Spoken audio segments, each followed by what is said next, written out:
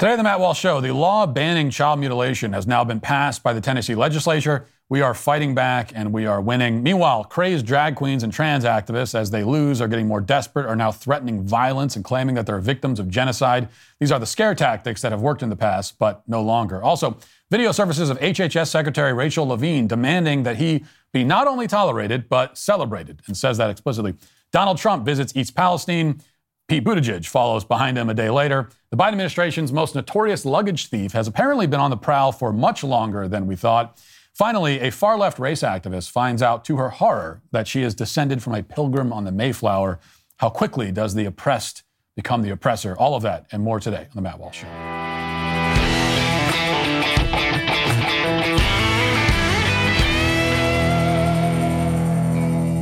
You know, 100% of people will die someday.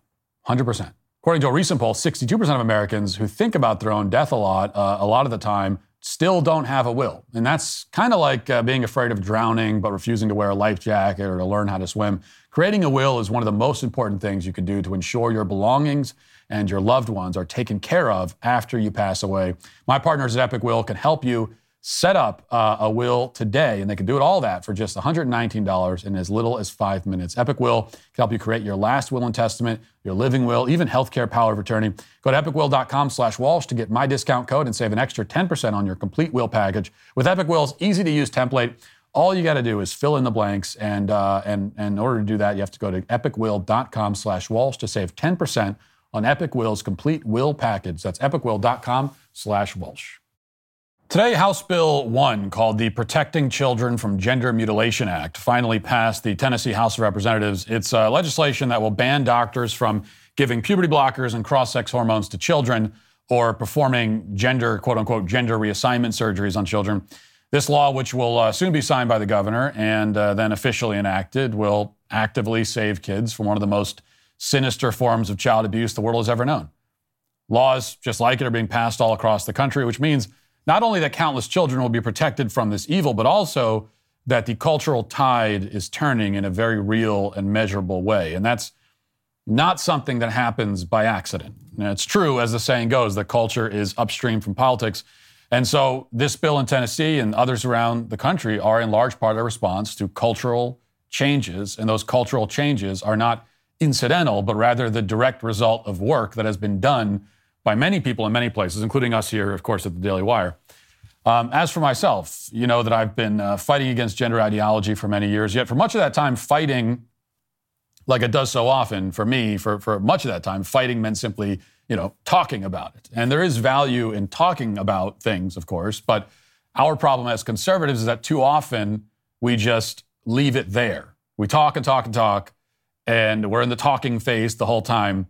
And when that doesn't work, we talk some more. It feels fruitless after a while, and it is, if there's no escalation, no next phase. Talk is impotent if it isn't coupled with action. And so a couple of years ago, I decided that it was time for action, and a short time later, we published Johnny the Walrus. We've had a lot of fun with the very hilarious fact that I'm a best-selling LGBT children's author, and the book itself is funny and meant to be, but it also has a serious purpose. It's an actual children's book meant for children, which has now been read by and to many children, and which is supposed to be an antidote to the gender ideology and indoctrination that pervades the children's section in nearly every bookstore in America. The book would go on to sell over 100,000 copies in a few months. We were not the first conservatives to publish a children's book with a quote-unquote conservative outlook on a current issue, but ours was certainly at least among the most successful in that category. Now, when the book was published, we had already begun filming What is a Woman? And in January of 2022, though the movie wasn't complete yet, we had filmed enough to be sure that we had something significant on our hands. And that's when I announced publicly that 2022 would be the year when we wage an all-out assault on gender ideology. And I promised that we would be dealing it some major blows that year. And I wanted to call the shot so that people would know that this is all part of a plan. I wanted our allies to know that. I wanted our enemies to know that. That month, my episode of Dr. Phil was released and went viral. A few months later, What is a Woman came out, took the country by storm. And then in the fall, with all the momentum we had built up, we set out to expose and shut down Vanderbilt's child mutilation clinic. A few weeks after that report, clinic was shut down. We're holding a rally in the state capitol. Thousands of people were there. Several lawmakers attended the rally, announced that they would work on legislation to ban the practice in Tennessee. And this week, that bill passed and now awaits the governor's signature, while similar bills work their way through the legislatures in many other states, or in some cases have now been passed. Now, lots of people on the right talk about fighting and call themselves fighters. But when I say that we're fighting here at the Daily Wire, this is what I mean. And of course, none of this is possible without our members, the films, the books, the investigative work, the rallies, everything else. Can't do any of that or achieve any of the victories without people who support us and support our work, and by supporting it, contribute to it. So I use the word we when I talk about all these things because this truly is a we operation. Like I said already, I was talking about this for many years, but only talking. I can talk on my own. I don't need anybody else for that. I can talk all day. But I needed the Daily Wire and all of you to actually do all of these things. That's why your membership is so important. And this work becomes all the more important as the other side continues its own escalation. So, for example, there's another bill soon to be passed here in Tennessee, which would outlaw sexual performances for children. This would have the effect of primarily banning quote-unquote family-friendly drag shows. And the reason that I say it would primarily ban those is that drag queens are the primary ones who are most eager and insistent on performing in front of kids. Which is all the more reason. So it's a little bit like if I said that, stealing is illegal and that primarily affects kleptomaniacs. Well, it's not a bill that says only kleptomaniacs can't steal, but if you have a compulsion to steal, then in a certain way, you might say that you're more affected by that bill. But that's because of you. That's a you problem. It's your own fault. And it's the same thing here. So the drag queens who feel targeted by a bill that won't let them sexualize children, well, if it targets you, that's only because you have this, apparently, by your own confession, this special compulsion to engage in that kind of behavior, which is all the more reason why you shouldn't be allowed to. But a leftist activist and drag queen who goes by the name Bella Dubal addressed a crowd here in Tennessee a few days ago, and he had his own suggestion for how the opponents of this bill ought to respond. Leftists on social media have applauded this speech, called it defiant and brave, and it is at least one of those things, the former, that is. Let's watch. This is an attempt to erase drag in Tennessee. This bill will further harm trans people who are literally just living their lives. I need you to contact your House representative and tell them this will not stand. Urge them to vote no, because if they don't, this will make public pride illegal this year. Now, if you don't know, we've been having public drag in Tennessee for over 50 years. And Pride began to commemorate the events of Stonewall. Back in Stonewall, we weren't allowed to do drag. It was criminalized. And so what happened when the cops came in and tried to beat us down? We picked up them bricks and sent them packing. The original Pride was a riot. And if this year we need to remind them that we will fight for our liberation. We will raise our bricks high again and let them know that we will not go quietly. I may need your help with legal fees because mama ain't quitting. I'll get arrested. I don't care. Somebody's got to be first. We'll sue the state. But whatever happens, we are queer people. We are very strong, and we will rise. Thank you so much, y'all, for enduring that. Let's get back to your drag show. I would introduce myself, but that is the least southern thing that a lady can do. So to be entirely clear, this drag queen is calling for violence because he won't be able to perform strip teases in front of children anymore. That's how important grooming is to this groomer. He would rather kill than be deprived of his right to sexualize small children. But why is this so important to him? Why can't he just be satisfied to perform his whole weird and depraved routine in front of adults behind closed doors? There was no movement to outlaw drag until you brought children into it, so why can't you just leave them out of it? The answer is partly that they get a sexual thrill, apparently, out of cross-dressing and dancing for kids. It's part of the fetish for them, and they will kill to protect their fetish because their fetish is their whole identity. It's all they have. It's all they are. It's all they've chosen to be. The other answer is that drag shows for kids are part of their master plan for indoctrinating and desensitizing the youngest generations. They can't convince the kids to enjoy this stuff, but they can condition them to accept sexual perversion as normal. And the sooner they're exposed to it, the easier that is to do. That's a large part of the point. The third part of the explanation, this is an essential thing to understand if you're trying to figure out why these people would threaten to murder others because you're not going to let them strip for children. The other part is simply that they are raging narcissists who have never been told no until now. We have been a disastrously permissive culture, convinced that the worst thing we can ever say to anyone, especially an LGBT activist, is no. And now they've become convinced that they have the right to never be told no because they've never been told no. Gender ideology and LGBT activism is all just sexualized narcissism anyway. They've made narcissism their entire worldview, and they're reacting as any narcissist does when you tell him, no, you can't do that. You cannot do whatever you want. There are rules you will follow. It doesn't matter if you don't like it. Your desires do not supersede the law, whether the laws of man or of God. Your desires do not supersede either. They can't handle this news. They don't know what to do with it. Keep in mind, these people honestly believe that they have the right not just to be tolerated, but to be celebrated. I've made this observation many times, but don't take it from me. Here's a trans HHS official, Rachel Levine, in a resurfaced video that went viral this week, stating this point explicitly. Listen.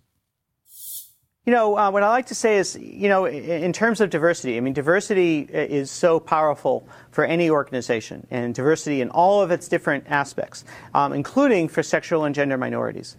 You don't want to have a tolerant environment. Gee, thanks for tolerating me. I really appreciate that. An accepting environment is good, but you really want to work on a welcoming and even a celebratory environment for diversity in all of its aspects, including for LGBTQ individuals. Hershey approached that. We must celebrate him, he tells us. Long gone are the days of leave us alone, let us have our privacy. That was always a bait and switch, obviously. Because now, actually, to leave them alone would be an attack on them. That's an attack. It is your obligation to not leave them alone, but rather to lift them on your shoulders like Rudy at the end of the movie and parade them around while the crowd cheers. This demand for celebration is, again, partly a tactic, but it's also a sincere expression of their overwhelming, suffocating narcissism.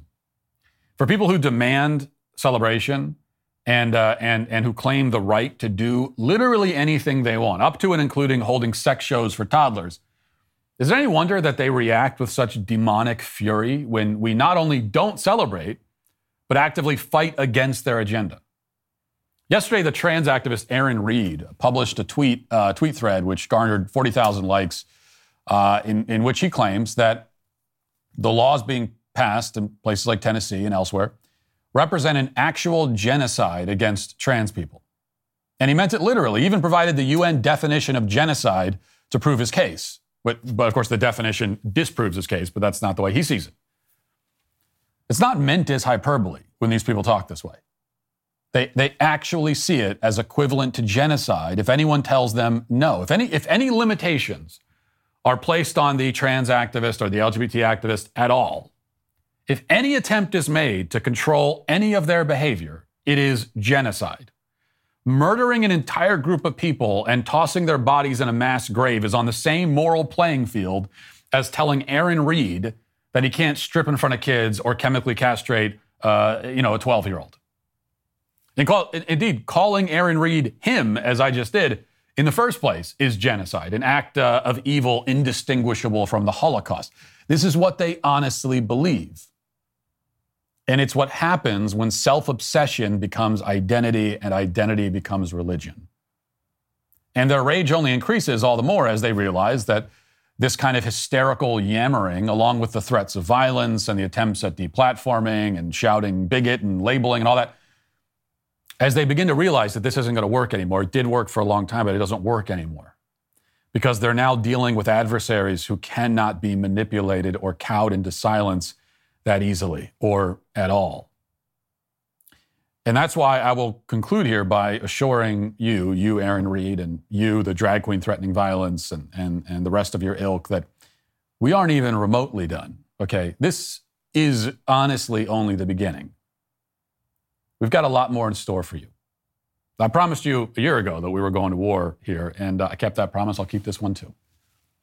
There's much more to be done that needs to be done, and we aim to do it. So the battle continues, whether you like it or not. Now let's get to our 5 headlines.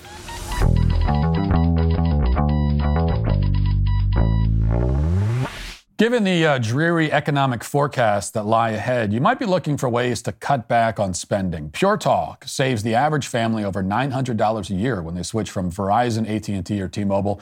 Get unlimited talk, text, and plenty of data for just $30 a month. That's it. Pure Talk is so sure that you're going to love your service. They're backing it up with a 100% money-back guarantee.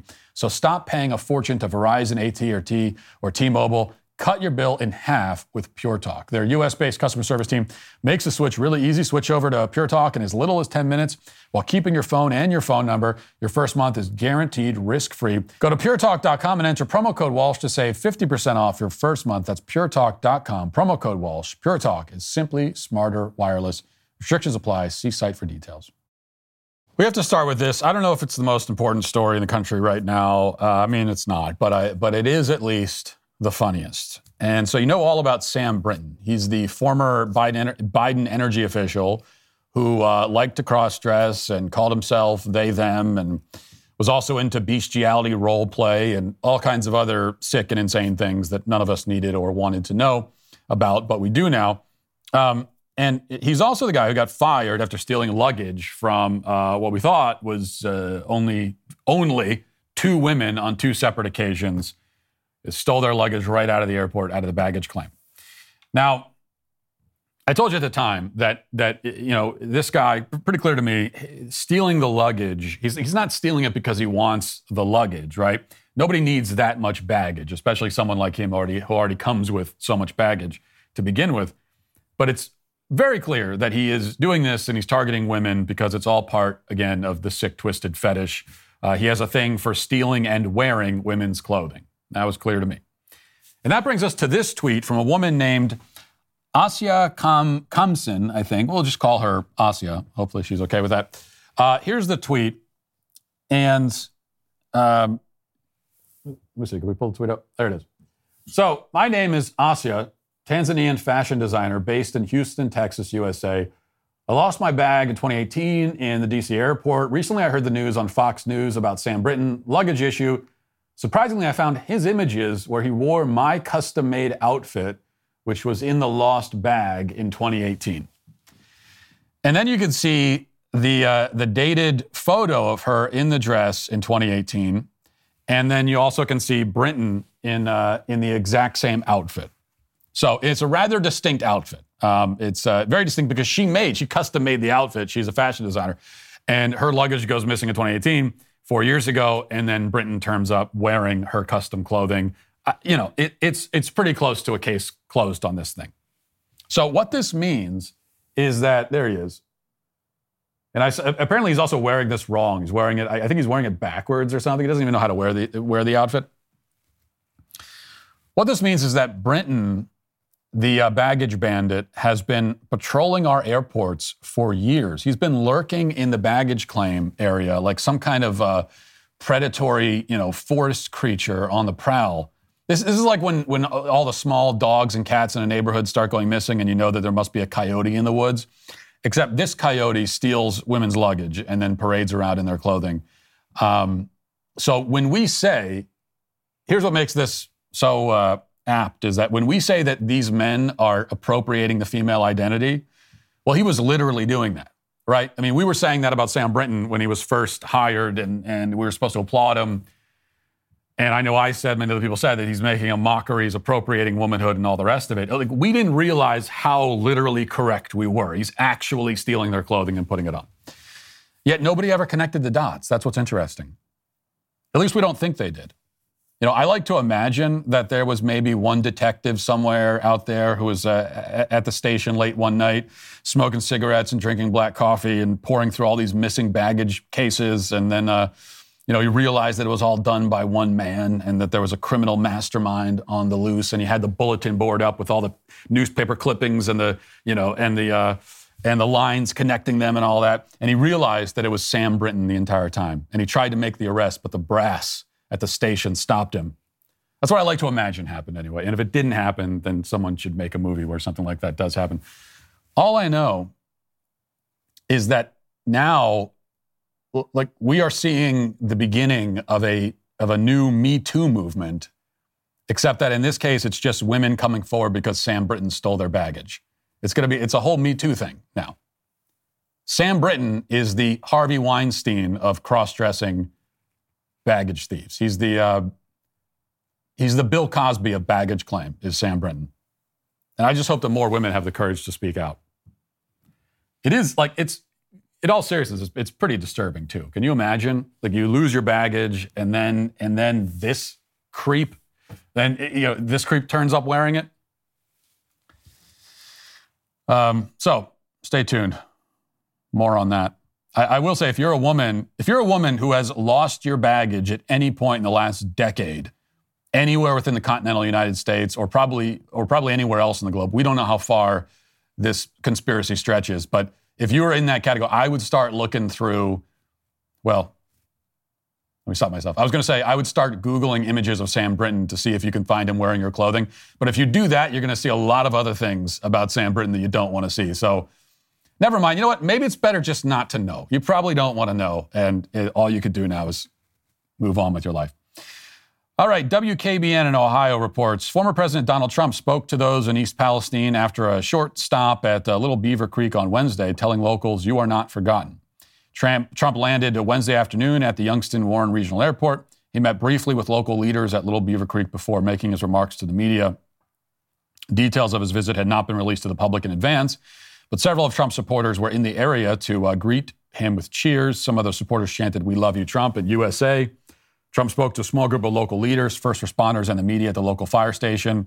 Said he's donating thousands of bottles of cleaning supplies and pallets of bottled water to the area that were collected through his Trump organizations. And he walked around the town. He also went to McDonald's and bought McDonald's for all the firefighters and first responders there. And he, as mentioned, he gave a speech. We have a little bit of that speech. Let's listen. To the people of East Palestine and to the nearby communities in Ohio and Pennsylvania, we have told you loud and clear, you are not forgotten. You are not forgotten. We stand with you, we pray for you, and we will stay with you in your fight to help answer, and the accountability that you deserve. We'll have that accountability. It'll all be out there very clearly. Now, while he's giving this speech and he's in Ohio, Biden is in Ukraine. And this is the advantage that Trump has. It's one of the key differences between him and Biden, really between him and many in D.C., if not almost everyone in D.C., is that, and you can see this in the visit, that he connects with normal Americans. He does. And the media has been perplexed by this for years. They don't like it. They've tried all different kinds of methods to sever this bond between normal Americans and this connection between normal Americans and Trump. But really, well, I said that they've tried many different strategies. Really, it's just the one strategy, which is to yell at everybody, to yell at everyone and call you a bigot and call Trump a bigot, and that's the only strategy they've used. Surprisingly, that hasn't worked. But he connects with normal Americans, and that has a lot to do with the fact that he doesn't have contempt for them the way that Biden does and the way that Pete Buttigieg does and all of these D.C. swamp creatures do. And, I've made this point many times about Trump, that you look at, he's seen as this hostile figure that's always attacking people and getting into fights and all the rest of it. Of course, that's part of his appeal. But you look at everyone that Trump has attacked, okay, and it's a long list. Oftentimes he's attacking in response to being attacked, but it's a long list. But it's almost always other politicians, people in media, celebrities, public figures. That's everyone. That's the entire list. It's all people in that world. Now, Biden, on the other hand, and the Democrats, they attack Americans. Okay, they attack normal people, just citizens. labeling them bigots and racists. Is the Justice Department infamously labeling parents at PTA meetings and school board meetings terrorists. Trump never does that because he doesn't actually hate normal people, whereas Biden really does. These people really do. And it turns out that when you have basic respect for people and you treat them like human beings, they respond in kind. Shockingly. Now, Pete Buttigieg also showed up. He showed up today. So it's a day later. He finally comes. And we have one clip. I haven't watched this clip yet, but he's confronted by a reporter. And let's watch this. Sorry, Pete. I just have a quick question. The American public doesn't seem to be very confident in your ability to do your job. Will you be resigning anytime soon? I'm not here for politics. I'm here to make sure the community can get what they need. Will you apologize? I want to be Will you speaking to apologize for the leaders response? For the slow response, taking your Probably time? one of the big things. And let's go in here and get away from it. No apology?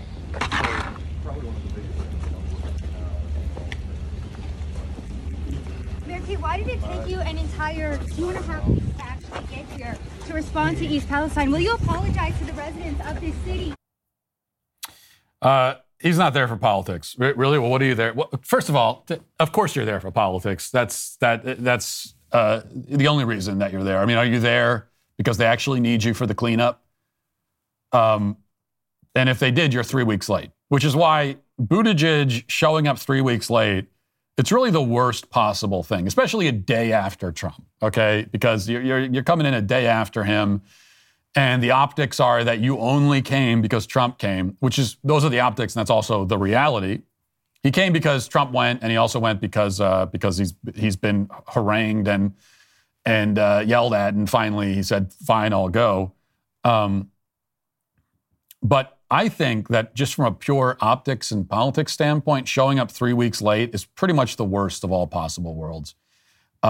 You're better off not going at all if you're going to go 3 weeks late. You're better just not going, because now that's not a good option. Best option is to be there on the scene shortly after to show that you actually care about this and that this is on your radar. Because, nobody thinks that Pete Buttigieg is actually practically needed there to do anything any more than Trump is. Like, Trump's not there to help with the cleanup and to clean up all the train cars that are still laying all over the place. But the practical benefit of anyone showing up, especially someone who's currently in the government, is to send a message to the people there in the town that you care about this, that you're aware of it, that you're working on it, that it's on your priority list. And instead, for 3 weeks, the people in that town have felt totally abandoned by the federal government, because they have been. So what's the benefit of showing up 3 weeks late? Everybody knows you're only there because you have to be. You can't pretend that it was an urgent priority because it took you 3 weeks. But the fact that you're going at all, now it just advertises that, it's low down on the list of priorities. If 3 weeks have passed and no one from the Biden administration has showed up, then it's a really bad situation politically. But your best option, I think, then is to not go at all and then make some excuse about how, well, we decided not to do that because that would be political showmanship and we would be getting in the way and it wouldn't be appropriate. Make some kind of claim like that. It'd be totally bogus, but at least you could go with that excuse. That excuse is out the window because you did still show up. And of course, claiming that they don't want to make it into a political theater, that wouldn't work anyway, because Biden and Biden officials, they will show up at the scene of tragedies if it's a tragedy, a catastrophe that they find politically useful to them.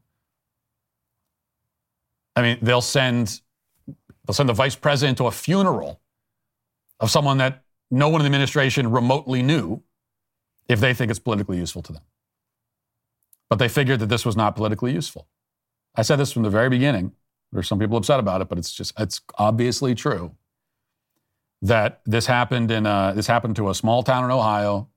These are white working class people for the most part, and so they just don't rate very high. They're Biden administration doesn't care about them.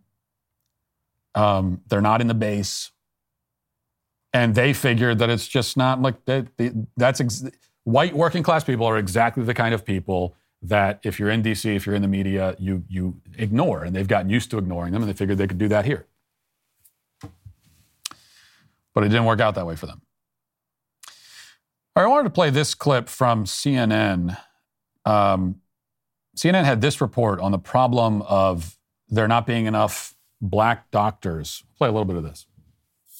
Right now, fewer than 6% of doctors in the U.S. identify as black or African American. That's despite the fact that the community makes up 12% of the country's total population, and that's raising concerns about the impact on public health. CNN Health reporter Jacqueline Howard joins us now. So, Jacqueline, what is being done to rectify this? That's the thing, Bianna. More needs to be done to make sure that our physician workforce here in the U.S. reflects the diversity seen among patients. Now, what has been done so far? We've seen more efforts to get STEM programs in grade schools.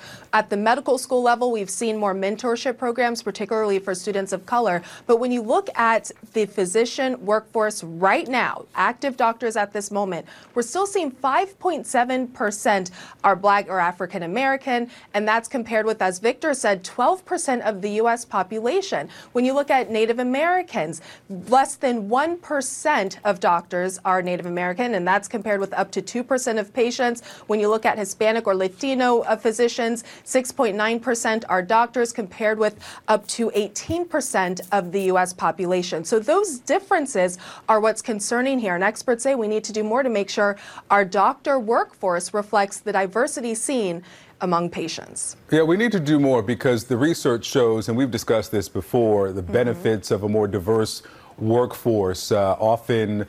Sometimes doctors will dismiss the concerns or symptoms of a certain demographic. Explain what the studies show. Exactly, Victor. And research shows that when we have a more diverse physician workforce, there's more understanding and more trust between the patient and the doctor. If the doctor has an understanding of the patient's cultural experiences, cultural background, lived experiences, especially when it comes to racism or discrimination.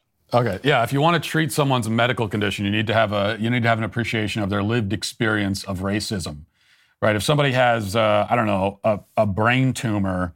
How is a doctor going to treat the brain tumor if he doesn't first understand the lived experience of racism? You got to take that into account. That's why if you go in and you have a brain or any kind of medical condition, doctor, I have diabetes, and they'll ask you, well, what's your lived experience? Have you experienced racism? Tell me about your lived experience. This is what we hear from. There's a couple of points about this. First of all, you always see the left's elitism with these kinds of things. When they're worried about diversity anytime you hear a report about a problem of there not being enough diversity in a certain workforce, it's always going to be, there needs to be more diversity among doctors and surgeons. There needs to be more diversity among, Hollywood actors. There needs to be more diversity with NFL head coaches, right? It's always these like high-paying, very visible jobs, the kind of jobs that they, being the elites, respect, because because these are the elites themselves. But they never do that. They never do this with working class jobs. If you've noticed, you never see a report like this, and they're bringing up a working class profession, and say, well, we need more diversity here. This needs to reflect the diversity of the community. Or I should say, they very rarely do that. And when they do something like that, because we did hear from Pete Buttigieg a couple of weeks ago about how there's not enough diversity among construction workers. So if they do bring it up, it can be guaranteed they bring it up in a way that's totally divorced from reality, because there's already a lot of racial diversity among construction workers. But even then, it's very limited.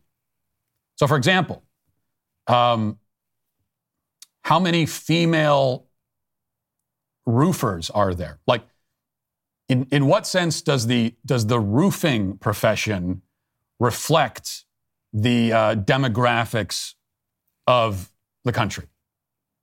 Certainly, if you break it down along gender lines, it's not reflective at all. Same for, let's say, trash collectors or plumbers definitely, if you break it down along gender lines, it's not going to reflect. All the people that are working on roofs, that workforce does not really reflect the identities of the people that are living under those roofs. They're not as worried about that, though, are they? My second question is, if you are going into surgery, let's say, for anything, what do you want to know about your doctor? What's going to make you feel better? What's going to make you feel more confident? Is it his skin color? Like, what do you want to know? What do you want to be sure of? Do you want to be sure that he got into this position because he's the best of the best and because he got there by merit, right? And he's the best qualified based on his merit, based on his skill, based on all that, his experience, his training. Do you want to know that? Right as your eyelids start to get droopy from the anesthetic, do you want to have that thought in your head that these people, they're there because they're the best and they earn that spot, and so I'm in good hands? Or do you want to think, wow, this is a very diverse operating room?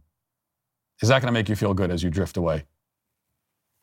Potentially for good, to not wake up again. Because that's what's going to happen more and more as diversity in these kinds of professions is prioritized over just simply who's the best.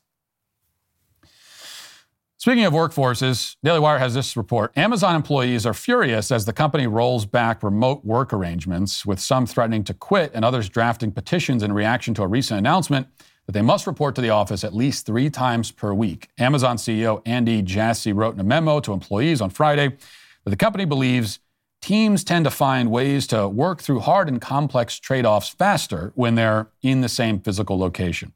Shortly after the announcement, hundreds of Amazon staffers started joining an internal Slack channel called Remote Advocacy, where there were more than 14,000 members of the channel as of Tuesday. Nearly 80% of the workers of the channel claim that they would start to look for another job because of the new policy. So if they had to actually go to work physically, then they would look for another job because this is an affront against them. One disgruntled employee wrote, "This is going to be absolute chaos and make everyone's work distracted for probably a quarter, maybe longer. It's hard to be productive with so much uncertainty injected into our lives." The shift toward more traditional work arrangements, however, comes as Amazon seeks to downsize amid macroeconomic tumult and a decline in consumer demand that followed the lockdown-induced recession. Amazon dismissed some 18,000 employees over the past several months.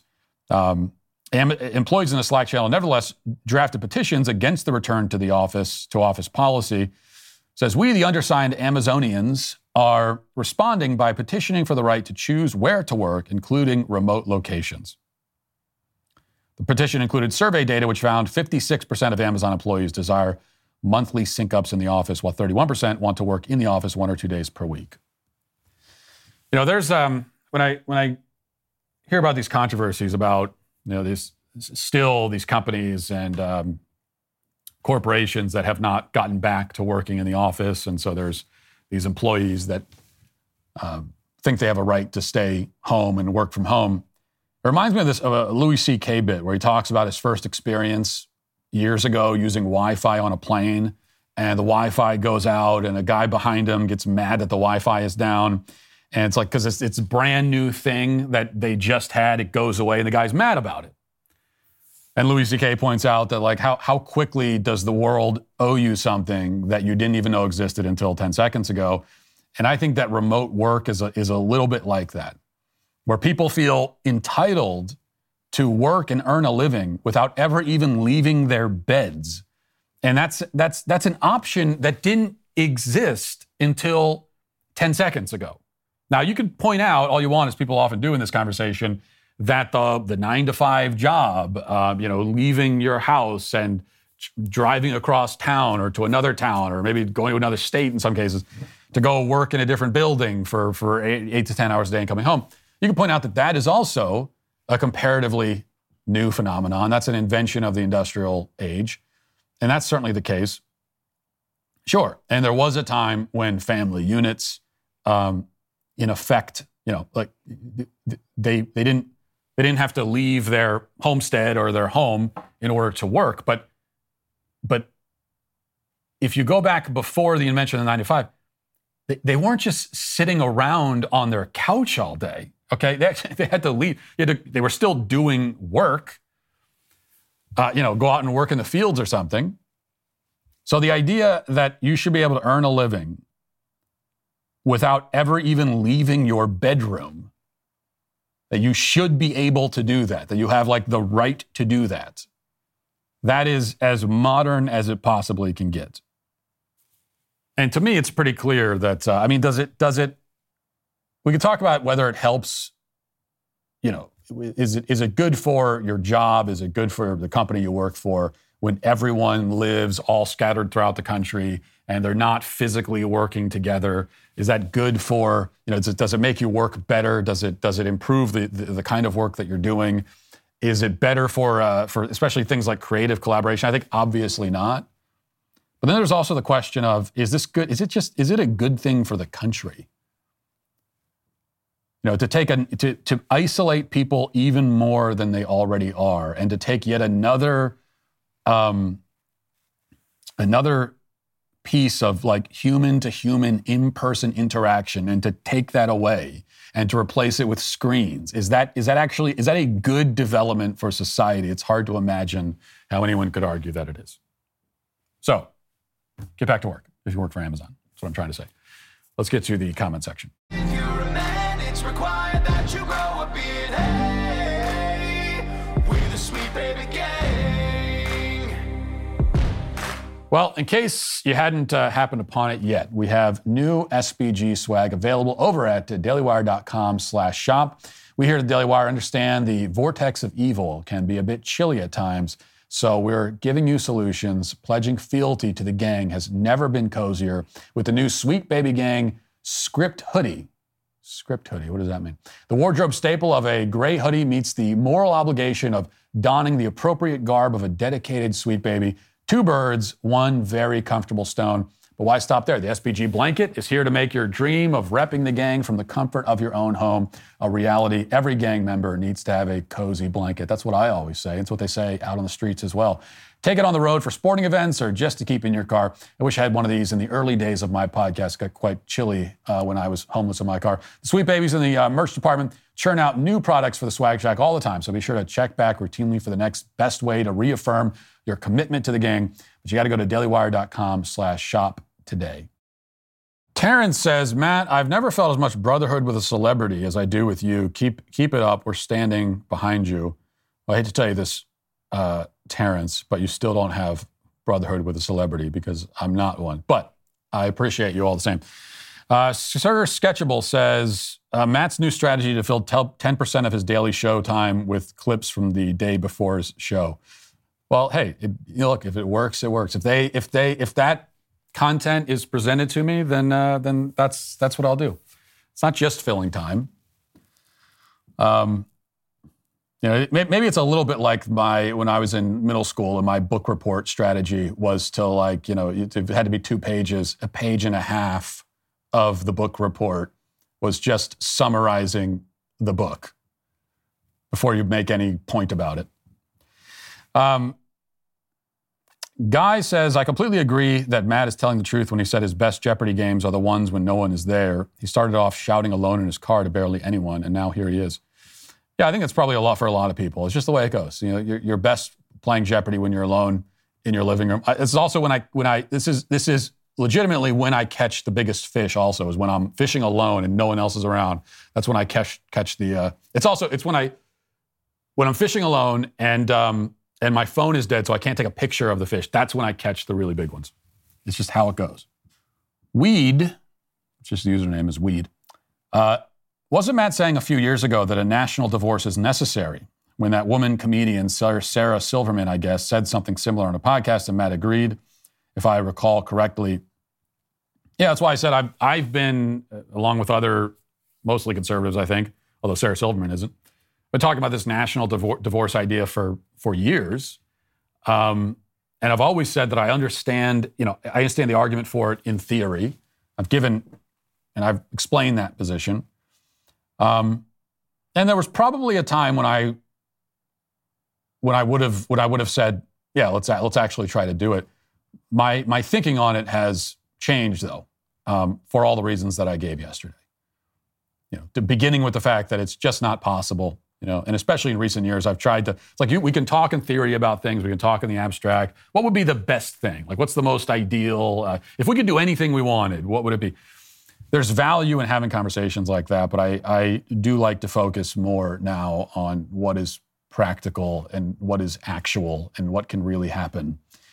And the national divorce, for geographic reasons to begin with, can't happen. So that's one thing that's changed my thinking on it. And then also what I said yesterday about how, it's hard for me to see that as anything but surrender. You're giving up, half the country to these people? I'm not going to do that, and I refuse to do it. So that's when my thinking has changed. MK Ultra says, my theory is that Gloria Johnson let Fetterman write that tweet for her. See, this is proof, by the way, that I am nice, because we had that Gloria Johnson incoherent tweet up yesterday, and people say I'm not a nice guy. I almost made a Fetterman joke, but I didn't because I wanted to be nice. So I switched to Kamala Harris instead. So I was going to mock one person. I mocked somebody else instead. That's what counts as niceness for me. Callie says, you're so right about game shows being such a gamble with a very real possibility of being a viral fail video for the rest of forever. My family was actually on Family Feud, and my brother is the chicken noodle suit guy on there. Basically, the prompt from Steve Harvey was, what kind of suit is not appropriate to wear to the office? My brother had a brain fart and said chicken noodle. He's now a firefighter in every station he's ever worked at, has known him as Soup, and even has a Campbell Soup sticker on his helmet when they gear up. The best part about it is that he was convinced that my dad was going to be the one embarrassing the family with some kind of fluke. He even said, Dad, pay attention to the prompts. I don't want to end up as some YouTube fail. Now, every Family Feud puts out a best fails of the series video, and he always makes the top 5. Just desserts for giving our dad a hard time, if you ask me. Well, I have to tell you, I'm sorry to hear about your brother's humiliation. But in order to appreciate how sorry we should really feel for him, because again, I am a nice person and very empathetic, and I want to know just how sorry should I be. And I also think for the sake of being able to pray for him in this difficult time, which is the rest of his life, I suppose, I think we need to watch that video because I'm not even familiar with this. But here is the video that you're referring to. Guys, here we go. Point values are double. We got top 5 answers on the board. Name a kind of suit that's not appropriate for the office. Chicken noodle. Suit.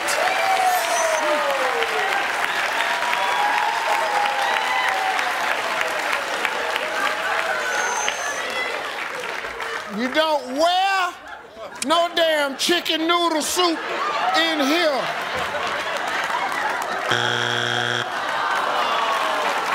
Birthday. Birthday.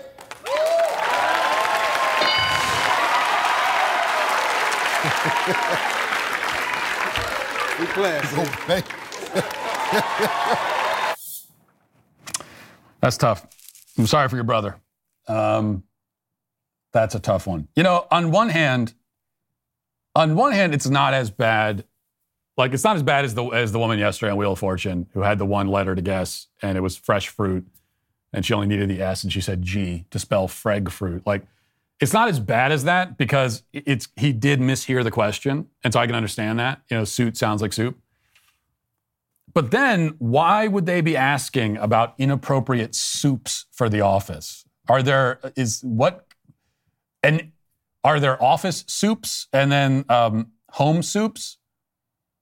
And if there is an inappropriate soup for the office, why would it be chicken noodle? I mean, that would be the most appropriate soup for the office. Now, when I think about what's an inappropriate soup for the office, I guess what comes to mind are soups that are especially pungent in odor. So you wouldn't want to, heat those up in the break room microwave so then it's like French onion, okay?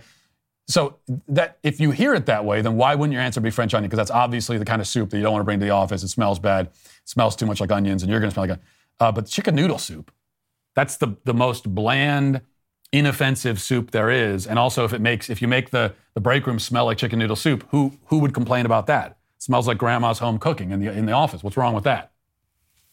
So I want to say that was not really an enormously stupid answer because it was really just he misheard him. But even based on what he thought the question was, it still comes down to being a stupid answer. So we will continue to pray for your brother.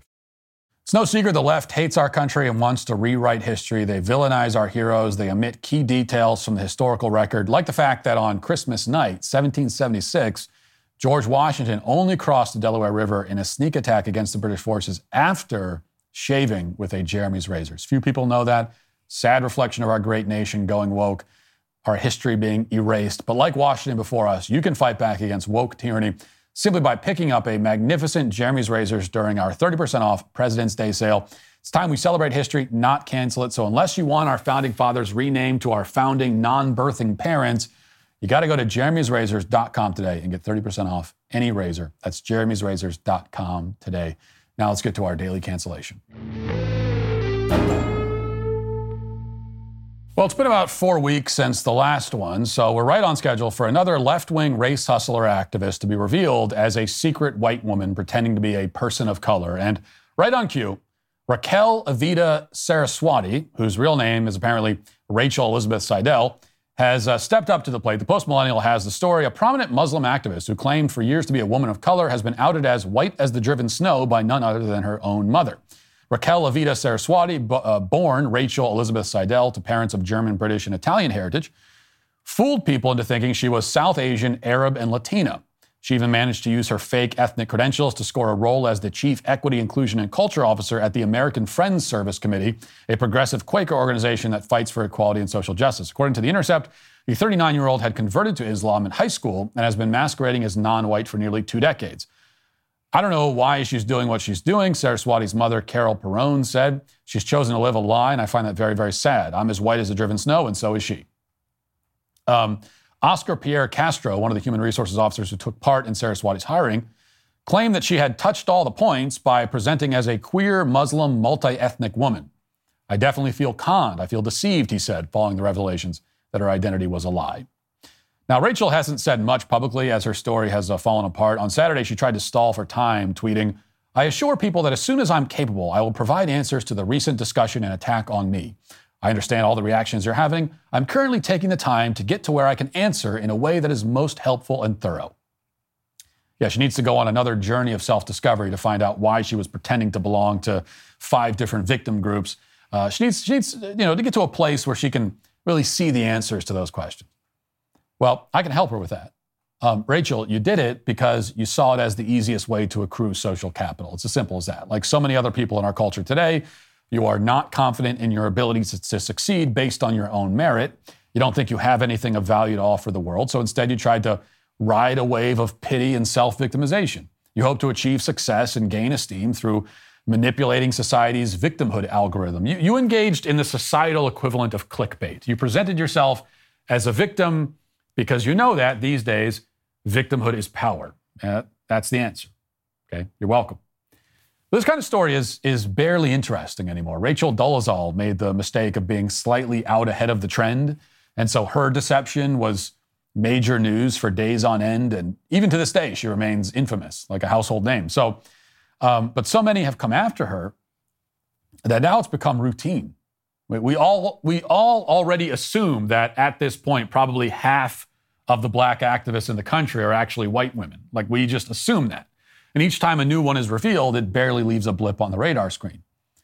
But there was another somewhat similar, though different in key ways, story this week that I find much more fascinating. And, we know how it plays out when a white activist pretends to be black, but what happens when a black activist finds out that she's white?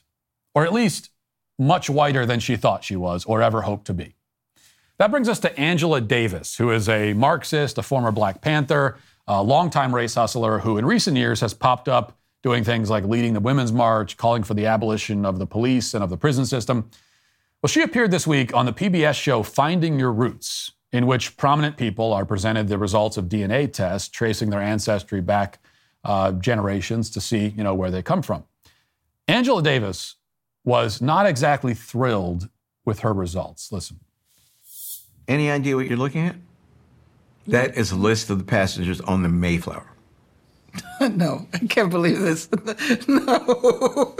My ancestors did not come here on the Mayflower. Your ancestors came on the Mayflower. No. You are descended No. from one of the 101 people who sailed on the Mayflower.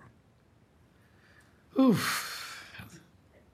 That's a little bit too much to deal with right now. Did you ever, in your wildest dreams, think that you may have descended from people who laid Never. the foundation Never. for this country? Never. And just like that, the oppressed becomes the oppressor. The colonized becomes the colonizer. Now, for a normal person with a healthy mindset, it'd be an exciting and interesting thing to find out that your lineage goes back directly to the Mayflower. You know, I'm pretty certain that mine doesn't, but if it did, I'd be incredibly proud to know that I'm descended from people who, as the host says, laid the foundation. I would also be proud that my roots in this country go that deep. That'd be a wonderful thing to find out. Angela Davis, on the other hand, she reacts like a deadbeat dad on a daytime talk show, finding out that he really is the father. Like that's how upset she is. Actually, it gets better because she's descended from a pilgrim on her father's side. What about her mother's side? Well, as it turns out, her maternal line leads directly back to a man named Stephen Darden, who is a white man, a Revolutionary War soldier, who moved to Georgia after the war and became a slave owner. So Angela Davis has deep roots in this country indeed. It's slave owner and a pilgrim. Finding out all this information, Davis said, quote, "I always imagined my ancestors as the people who were enslaved." Yes, well, we know you did, Angela. This has been, to say the very least, a very interesting Black History Month for Angela Davis, as it would seem that her own Black history is far less Black than she expected. And the only question now is, I guess, who does she make her reparations check out to? Herself, perhaps? I don't know. Now, of course, in reality, the details of Angela's family tree are nothing but interesting historical tidbits. As I said, anybody with a healthy perspective on things and who finds out that their lineage traces back to the Revolutionary War and then all the way back to the Mayflower would be fascinated and thrilled and filled with patriotic pride. A healthy person is not upset to find out their ancestors were, quote unquote, colonizers, especially as there's nothing inherently wrong and often quite a lot that's heroic and virtuous about, starting colonies, especially back hundreds of years ago. So I'm not saying that Angela Davis actually has anything to be ashamed of or to apologize for, but the trouble is that Angela Davis, according to her own ideology, says that Angela Davis has much to be ashamed of and to apologize for. As a left-wing racial activist, she's a proponent of the idea that oppression trickles down through the generations. She believes that the early settlers of this country were land thieves and evil colonizers. She believes that people who descend from slave owners carry that guilt with them. This is what her worldview professes. And now it's turned against her. And we would have to be soulless to not enjoy the spectacle at least a little bit.